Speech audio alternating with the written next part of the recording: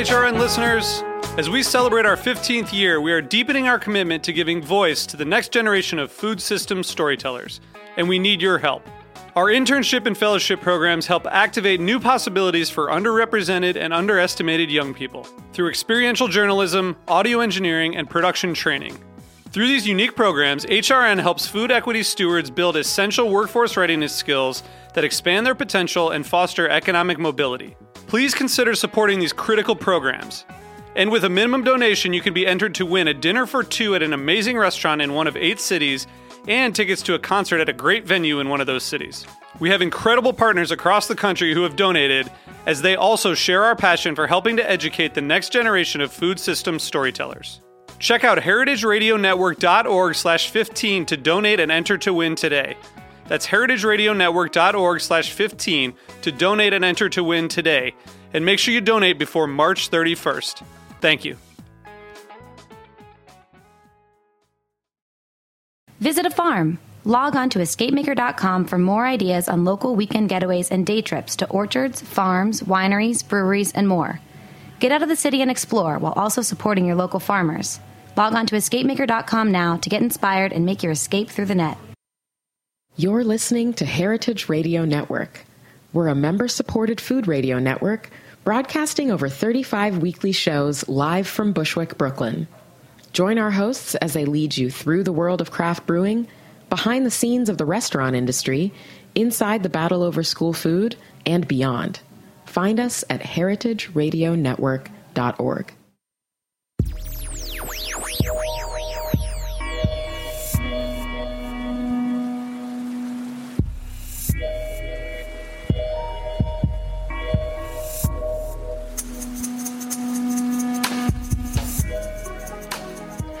All right. Good morning, everybody. This is the Farm Report. This is Challie Comer. I am filling in for Erin Fairbanks as host today while she's traveling. Today we are continuing the theme we've been developing over the season. We're building each show around a broad issue related to the agriculture industry, whether it's regulation, labor, technology, health, and nutrition. We're using our common interests around community and small businesses and natural resources to start conversations with people who might have some perspectives different than ours, kind of getting out of the echo chamber. And we're also speaking to experts in the field to deepen our understanding of issues that we're interested in. So when we planned today's show a few weeks ago, we hadn't anticipated how timely it would be, but today we are discussing agriculture and immigration. And of course, American policies related to immigrants and refugees have been at the top of the news in the past week. So today we're going to hear from an expert in the field about immigration, about the immigrant workforce in the agriculture industry, the communities, the economic reality, and the policy implications related to immigration. So let's keep educating ourselves and keep understanding to work with a lot of the complexities of these issues. I'm thrilled to be joined today by my colleague, Maria Rojas. Maria is a program manager at Grow NYC here in New York City. And in this role, she organizes trainings and provides direct technical assistance to farmers in all stages of their career, including focus on beginning farmers and immigrant farmers. So Maria, could you tell us a little bit more about your background and your work? Thank you, Challie. I'm really excited to be here. Thank you for having me. This work is really important to me. I am from Colombia, and I have been working with a lot of farmers who have trouble accessing labor, and also a lot of farmers who, a lot of immigrants who have a lot of skills and don't always get the chance to start businesses and empower themselves through agriculture. So I'm very passionate about the subject. Thank you. Excellent. Thanks, Maria. And we're also joined on the phone by Mary Jo Dudley. We're really excited to include Mary Jo in our conversation and get to interview her today. She has an incredible background in this field. She's the director of the Cornell Farm Worker Program and a faculty member in the Department of Development and Sociology at Cornell University. Her research is focused on immigrant workers, farm worker empowerment, migration from Latin America to the United States, and immigrant communities within the United States.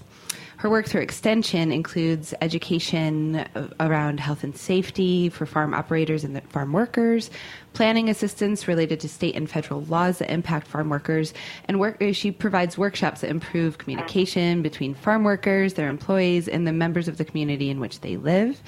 Mary Jo is the recipient of numerous awards for her education work and her research, including the White House Champions of Change Cesar Chavez Legacy Award.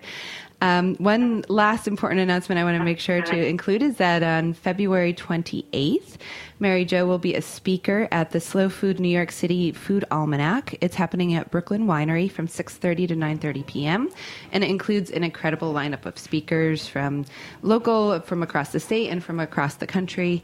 And the tickets for it are available at slowfoodnyc.org. It's their major fundraiser of the year. It's a really great event. It's been going on for, I'd say, probably close to 10 years at this point. And the focus will be on agriculture and food policy in the new presidential administration.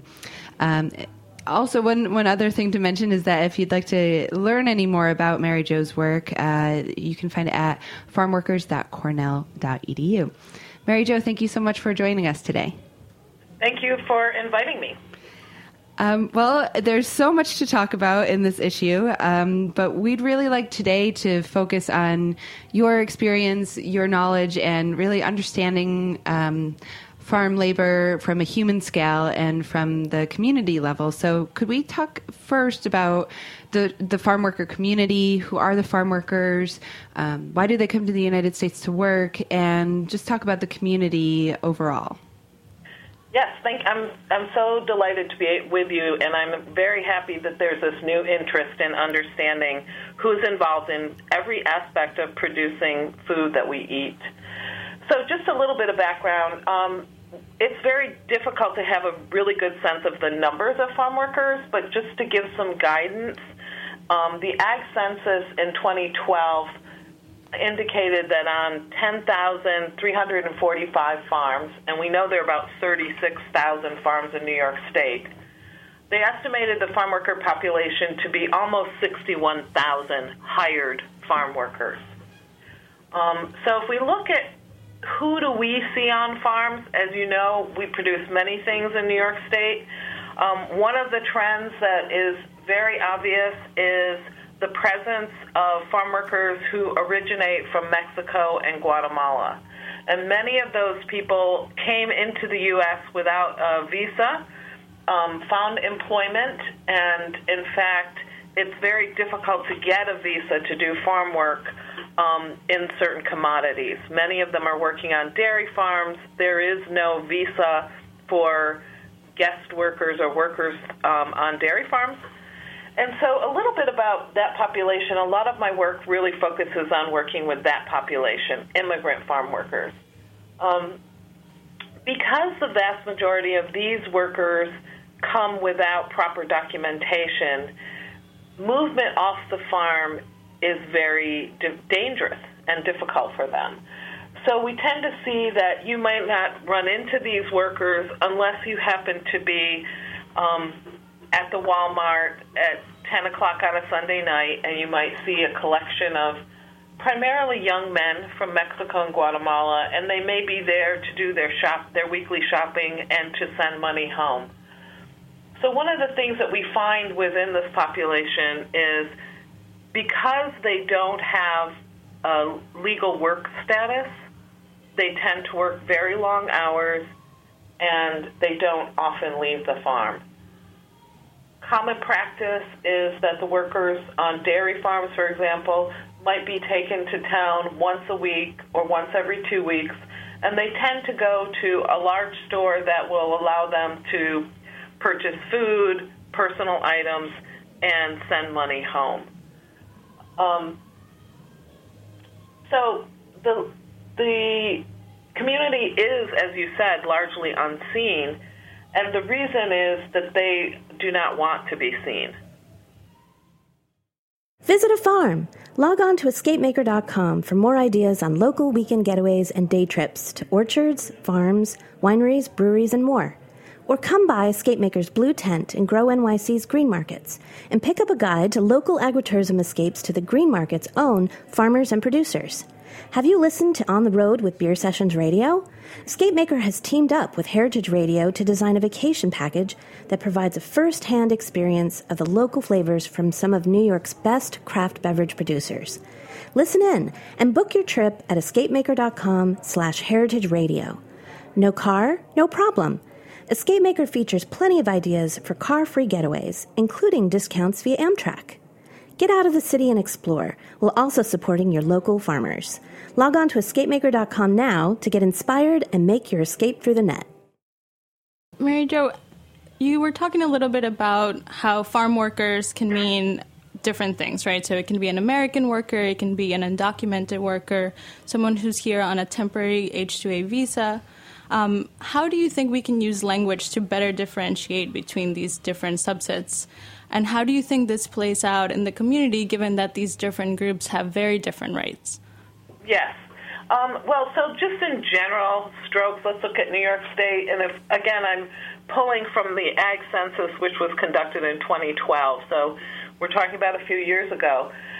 Just in general, that census estimated about 61,000 hired farm workers, and it also points to 41,000 what is classified as unpaid workers. So why do you have these different numbers, and what does it mean? I think people tend to think about farm workers as migrant farm workers, and historically these are the workers who have conducted primarily harvest activities going from farm to farm. The East Coast migrant stream is people who may have their home base in a southern state such as Florida, and they follow the harvest through the Carolinas, and New York State is typically the last stopping point for that. Again, in the census, this accounted for an additional 10,000 workers estimated. So migrant workers are people who actually travel from farm to farm, and they're primarily involved in harvest activities. Once the harvest is completed here in New York State, they would typically go back to their home state. They might go to the southern states to be involved in citrus and other agricultural activities. Could we talk a little bit more specifically about the crops in New York State in addition to dairy? So you've mentioned citrus and things like that, but what are some of the other foods that would be harvested with this workforce? Yes, so that might include people who are picking cabbage. We're a major cabbage producer, corn, pumpkins, squash, apples, pit fruits. We have a whole range of things that we produce that require a very intensive labor force during the harvest period. I want to just kind of point out that it used to be that this was the central group of farm workers that people were referring to when they talked about farm workers, because about 2/3 of the farm worker population in New York State were migrants. And that changed with transitions in the dairy sector, where it's now become about 1/3 of the population are truly those migrant workers who go from farm to farm to farm, or state to state to state, and then return to southern states. Now we have about 2/3 of the farm worker population live here year-round. So who are those workers? Those are workers on dairy farms, but also they're workers who may be involved in different activities in fruit and vegetable production. They may be involved in planting, they may be involved in pruning, they may be involved in picking, and they may be involved in packing. So if we look at workers in the apple industry, there are different activities that take place around the year. And so we often see families who may be working on an apple orchard, and they may also combine that work with pruning and tying activities in the vineyards. So the labor force has changed significantly, so that we now have people who are living year-round, either working on dairy farms or patching together different employment on more than one farm. And one other question on the statistics or the estimates of it too. Something that I've found really interesting is, we hear I've worked a lot with beginning farmers and things like that in the course of my career, and we hear so much about how less than 2% of the American population is involved in agriculture. But then I've also seen statistics or estimates, I guess I should call them rather than statistics, that 72% of the agricultural workforce in America is immigrant labor. And it's just, for me, that's something that really sticks with me, is resolving that, what those actual numbers look like, and the extent to which just our food system is really that farm workers are integral to the agricultural industry. And we've talked some about the major crops like apples and cabbage, but what about foods that are, we might find that we buy through the farmer's market, or specialty crops like leafy greens that we might purchase at a grocery store or something like that in our neighborhood here in New York? Yeah, it's very much a mixed bag of who's involved in production. But let's talk at the national scale. As you know, statistics are hard to really rely on totally because of how they're gathered. But at the national level, we have the National Agricultural Workers Survey. And what they have found is that nationwide, over half of the farm worker population is undocumented, meaning they do not have a work permit. And that population is typically immigrant workers, primarily coming from Mexico, Guatemala. And in addition, you have a workforce which is the temporary guest workers, the H-2A workers. And sending countries for H-2A workers include Mexico, Guatemala, Jamaica, but those, again, are immigrant workers. They weren't born here in the U.S. So when you combine the general population that's involved in production activities on farms with temporary guest workers, then the percentages of immigrant workers we know are high. And so I do think that the other part of this counting people who are farm workers, which makes it complex, is even in the Ag Census, we have a significant number of people who are unpaid workers. What does that mean? Does that mean family members who help out on the farm? What does that mean? And so really centering on counting farm workers is tricky business. It's what I think is really important for people is to work from the perspective that most of our food goes through the hands of immigrant workers. Yeah. Whether they're with a visa or without a visa. And the question is, why is that the case? And we know that in discussing farm work with unemployed people, there are obstacles. Some of them are logistical. We spoke with some people at an unemployment office and asked if they would be interested in working on a dairy farm. It's year-round employment, et cetera. And some of them said, I don't have a car. How would I get there? And some of them are more related to what I would say is an attitude that this is physically demanding work. At times it can be dirty work. And in some ways it's socially denigrated work. So you don't have people really looking for these jobs. One of the other concerns is the wages. And the farm worker minimum wage in New York State is now $9.70 an hour. It increased as of December 31st, 2016. The wages for those people who come on guest worker programs for New York State are $12.38 an hour. So the question about how wages fit into this picture, I think, can't be seen alone. It has to be seen in combination with how the work is carried out. It's carried out in rural areas, so you need to have transportation to get to those jobs. It's physically demanding work.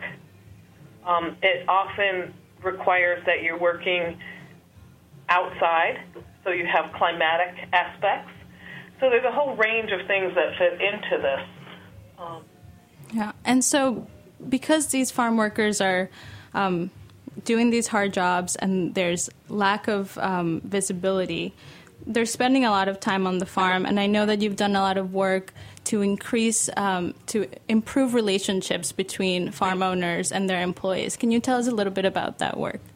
Yes, we were fortunate to have some funding from the New York Farm Viability Institute to develop activities on farms that were really focused about improving workplace communication and workplace relations. How can we better improve the way employers and workers interact? We look at how can we fill in gaps where employees may not feel that they've had enough training or they want more training. What kind of mechanisms can be put into place that will improve the way that information is shared between immigrant workers and their employers and managers? It's been very exciting to see the interest among the farmers as well as the farm workers in creating positive workplaces. They want their workplace to be a fun place to be. People work hard, but they need to feel positive about what they're doing. One of the areas which I think has been quite challenging for producers is when the workforce, in particular on dairy farms, comes from Mexico and Guatemala, farmers need to provide housing. And I think that one of the challenges that we've seen is farmers who don't want to be landlords, who don't feel skilled at being landlords, and it creates a different relationship when the people who work on your farm also live on your farm. So we've been working with workers and employers to try to develop mechanisms to improve communication around housing issues, such as when things break, who do you let know, who has responsibility, and to really think that since many of the workers do not leave the farm frequently, their time off is spent in their housing. So what can be done to create the best housing situation as possible? Sometimes we see these workers are part of a family, so the house has more of a family-type feel. And other times it's a collection of single men who live in the same location, so it has more of a frat house type of sense. So one of the areas is how can we create, working with the farm owners and managers and farm workers, mechanisms to create settings, training, safety that will promote agricultural production and create a better quality of life for all those people who are working on the farms. In building on that, a few months ago, you had an article in The Conversation about how any updated policies related to deportation threatens America's food and wine supply, and we'll add that to our show page. But right now, everybody's, there's so much interest around immigration policy and what the regulations really look like, and it's hard to understand, all of these different visa programs and what they really look like on the ground. But what are some things that, could we do a kind of a general overview of what H-2A is, what people should be aware of around these regulations and how a plan for deportation might impact our industry? So H-2A is a temporary guest worker program that is run through the Department of Labor.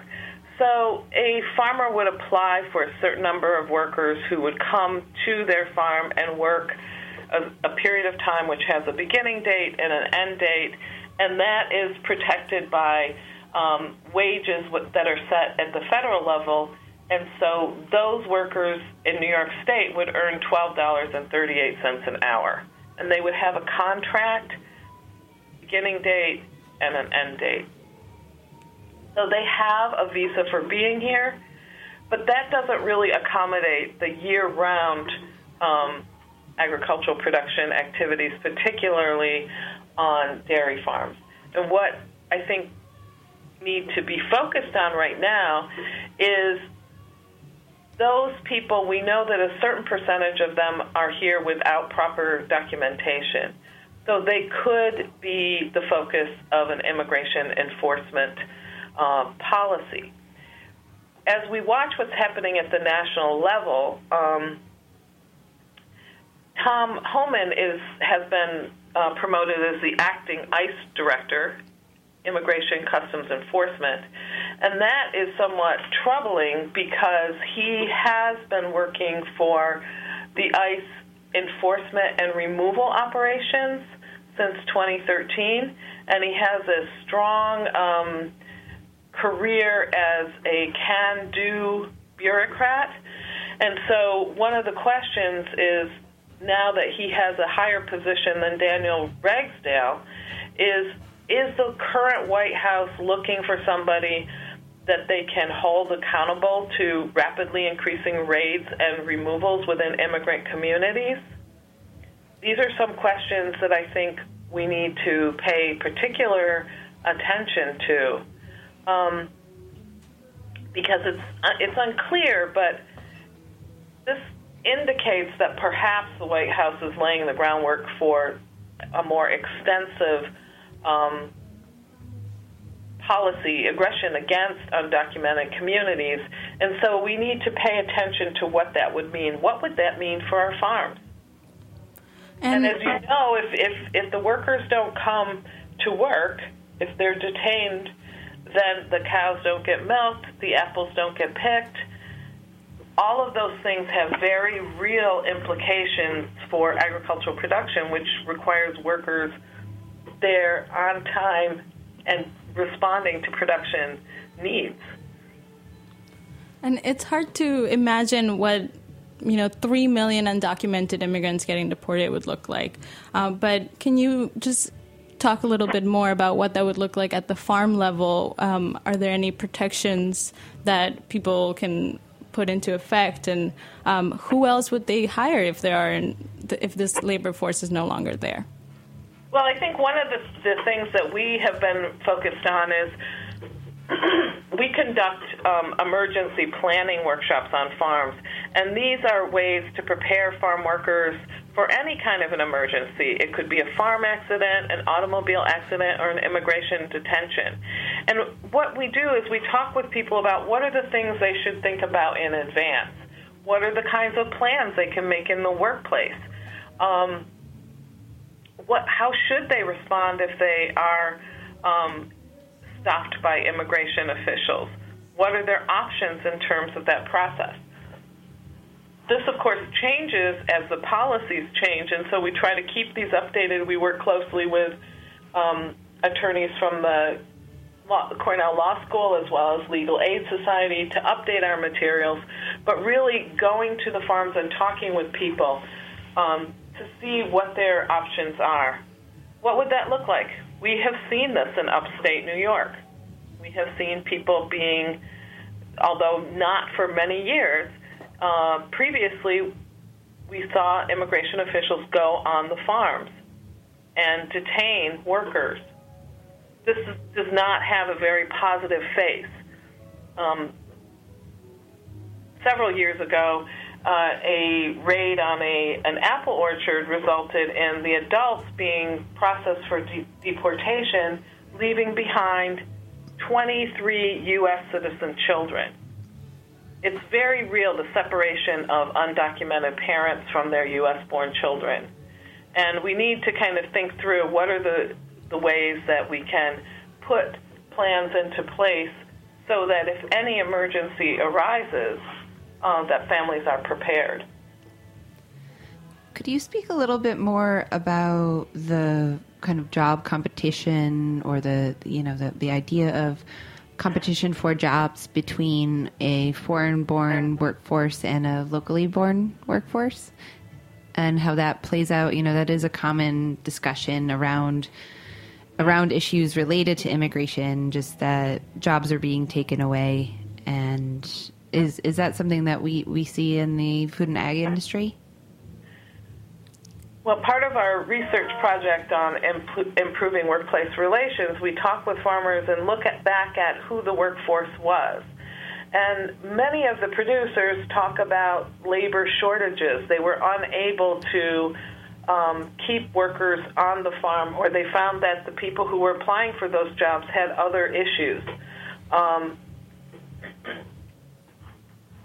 The farmers are the best source for this, and they say they don't have local workers. It's very difficult to find local workers. And so when these workers from Mexico and Guatemala showed up on their farms, the way that various farmers talk about it is they wanted to give it a try, and they've been very happy because they show up on time, they're there every day, they work hard, and it supports the success of the farms without these kind of workplace interruptions when workers don't show up for work.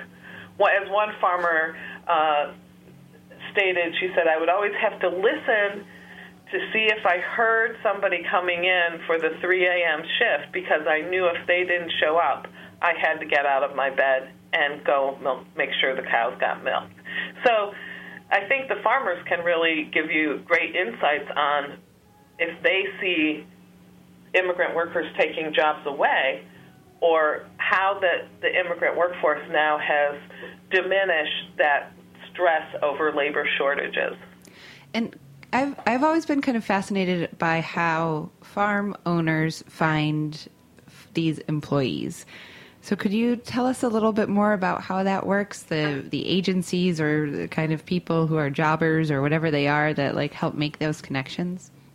I think one of the components of the current farm workplace is, since people not only are coworkers but they're housemates, what has happened over time is when a worker decides that they're leaving or they have to leave, there's been a process of recruiting their own replacement, because they're recruiting a person who will be able to work well with their coworkers and live in their housing. So the self-replacing workforce has been in place for some time. We do see new efforts to bring workers who don't have the immigration challenges that the current workforce has. So there are agencies that are recruiting workers from Puerto Rico. They look for people who are unemployed, who'd be willing to come to New York State either year-round or for a few months out of the year. And so that is one thing that is happening. In some other communities, they've been working with refugees to train them in agricultural production. But we don't see an easy replacement should the current workforce be deported. More importantly, this is a workforce that has gained skills over time. So this is not an unskilled workforce. And so if they were to leave, there would be extra costs for the farmer in training new people, recruitment. All of those costs would have to come out of the general farm budget. But the real concern is, if someone leaves today, who is going to be filling in for them? And one thing is the labor force, but another thing that I deal with a lot with our group of farmers is that many of them are looking to retire. And we know that an estimated 70% of farmland will change hands in the next 20 years. That being said, most farmers don't have an identified successor to take over their business. Do you see an opportunity for this immigrant labor force to take over these businesses in the future, and what are things we can do to encourage that?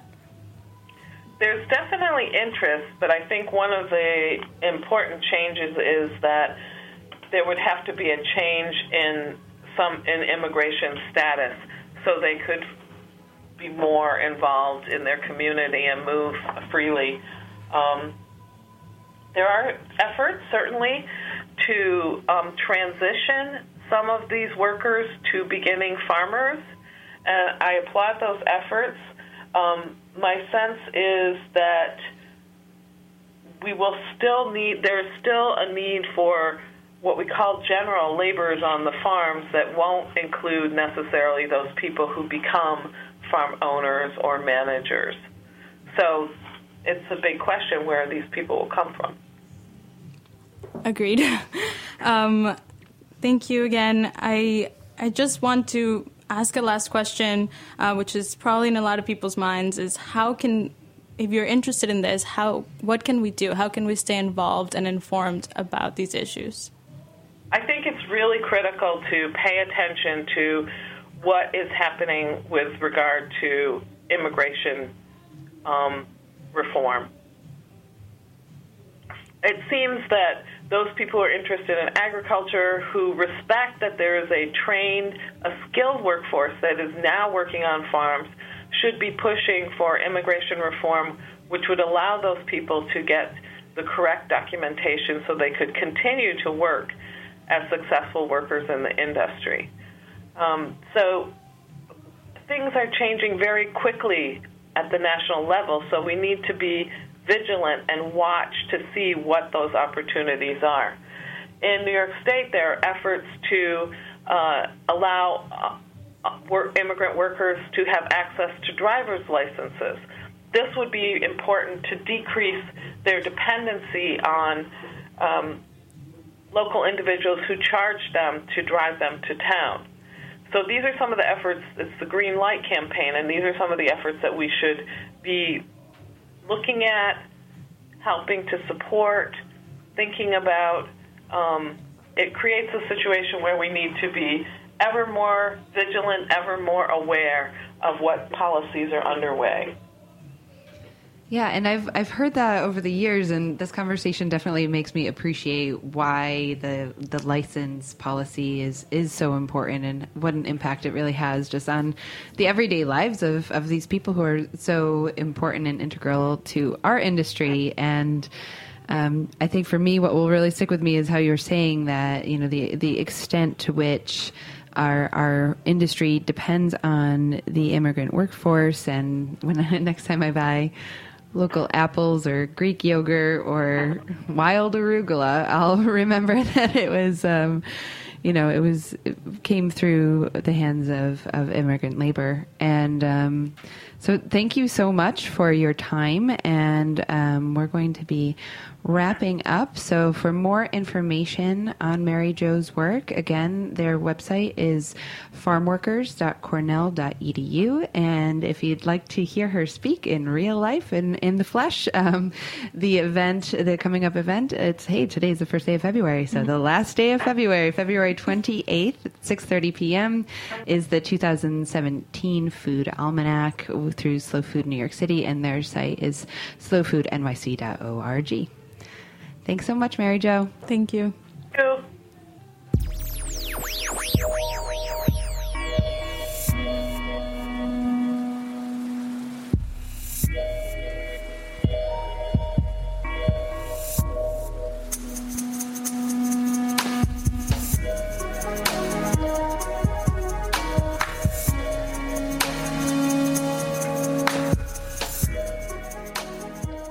Thanks for listening to Heritage Radio Network, food radio supported by you. For our freshest content and to hear about exclusive events, subscribe to our newsletter. Enter your email at the bottom of our website, heritageradionetwork.org. Connect with us on Facebook, Instagram, and Twitter at heritage_radio. Heritage Radio Network is a nonprofit organization driving conversations to make the world a better, fairer, more delicious place. And we couldn't do it without support from listeners like you. Want to be a part of the food world's most innovative community? Rate the shows you like, tell your friends, and please join our community by becoming a member. Just click on the beating heart at the top right of our homepage. Thanks for listening.